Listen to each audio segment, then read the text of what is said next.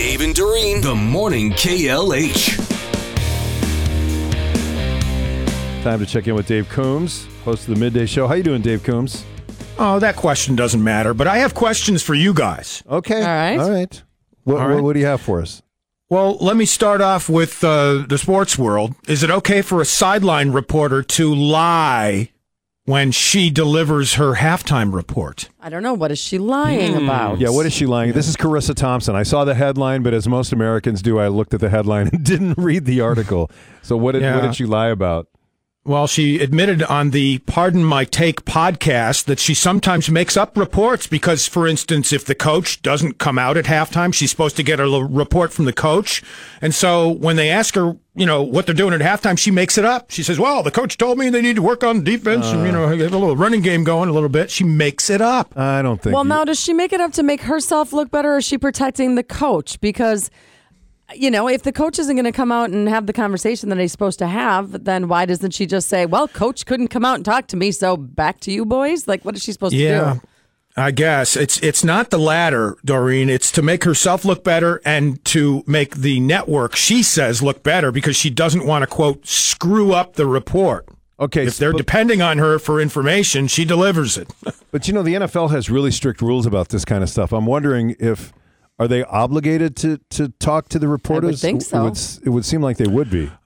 I think they are. And, you see it even during the NBA now, during games. Coaches get the microphone shoved in their face during timeouts. You see college football and basketball coaches, doing the same thing at halftime. And I speak from experience. It's not easy. You've done this. I mean, you've done sports broadcasting, right? So you probably experienced this.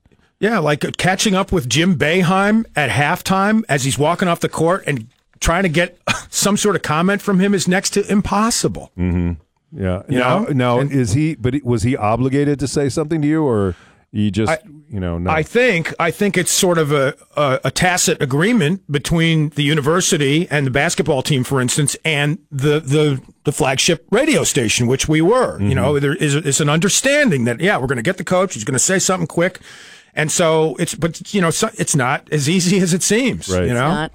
I don't you don't have a problem with it? I feel like, what else is she to do? Then what she should have done is say just that. The coach wouldn't talk to me. Yeah, coach wouldn't talk to me, but if he did, he'd probably mention the fact that they can't stop the run.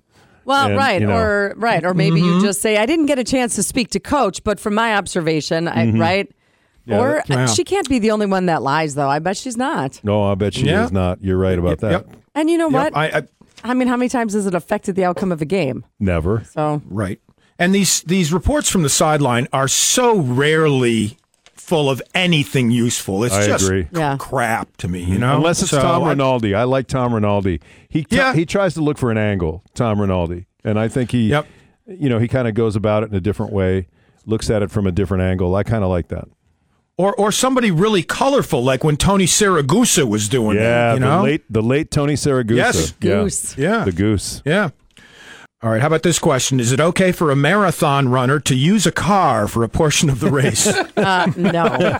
Clearly not. Unless she drops out of the race. No, and I know exactly what you're talking about. Jimmy Fallon mentioned it last night. Guys, I read about an ultra-marathon runner who was banned for 12 months because she used a car during a 50-mile race. Yeah, when she crossed the finish line, the first person she hugged was her Uber driver. Did she drop out of the race, or did she try and continue like nothing happened? She continued. So she, by the way, she bragged about her finish on social media. She finished third. She got a medal and a trophy, and she bragged about it. But wait a minute. She took a car and finished third? Yeah, right. Yes. But you know what? Maybe because she didn't want to be, she wanted to be a little inconspicuous. Who was it? Wasn't it Rosie Ruiz who took the bus? Yes. Yeah. Very good. Yeah. Rosie the Boston Marathon. Yeah. Took the bus. Or New York. I forget. Boston or New York. Anyway, this woman, Josiah Zashevsky, she's from Scotland, and she was running in the Great Britain Ultra Marathon, and she admitted later that she used a car. She said she got into a friend's car at the 25-mile mark and was driven about 2.5 miles to the nearest checkpoint, where she then got out and finished the race on foot. You would think the checkpoints would have known. Yeah, right. You know what I mean? Like they look at the time. She checked in at this time at this checkpoint, and then she immediately apparently not was at the next one. Well, they busted her. She got a 12-month ban. Yeah, that's true from running. So, all right. So the answer to that question is no. No, you can't. You can't do that. Shocker, right? No. Let's see. Is it okay for a dog to scuba dive?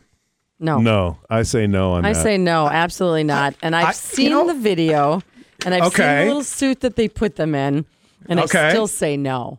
I did it in just a pool, and I couldn't clear my ears out enough to get deeper than 10 feet. And then I had to go to the doctor and have them fix it because I couldn't hear for days. The dog can't control the pressure. And maybe the suit can, but how do we know? Yeah, the dog is in a protective... It's a protective bubble that the dog owner has the dog in. And, there's a video on X or Twitter. And I haven't seen it. You just said you saw it, Doreen? I did.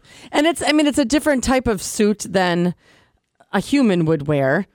The whole get up around his head and stuff. But the dog doesn't need to be down there. He doesn't know what's going on. I just think this is a bad idea.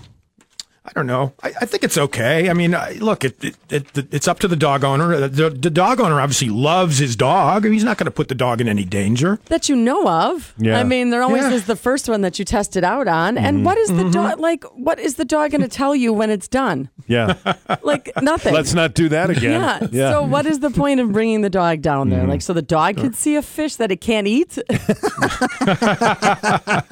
It seems like torture. It kind of does. All right, fair enough. And my favorite Major League Baseball transaction of the week. You ready? Ready? Yeah. Aaron Bummer was traded. Bummer. Yeah, dude. Aaron Bummer. Bummer after bummer after bummer. What a bummer. Ground control to Major Bummer. Yep, Major Bummer. Aaron Bummer. The Atlanta Braves sent 5 guys to the White Sox in exchange for this guy. They sent them hamburgers? Nice. 5 guys. I like their fries. I like 5 guys. All right. Yeah. What a bummer. What a bummer. Yes, there you indeed. go. We'll let you get ready for the show, man. Thanks for the time. We appreciate it. All right, thank you, guys.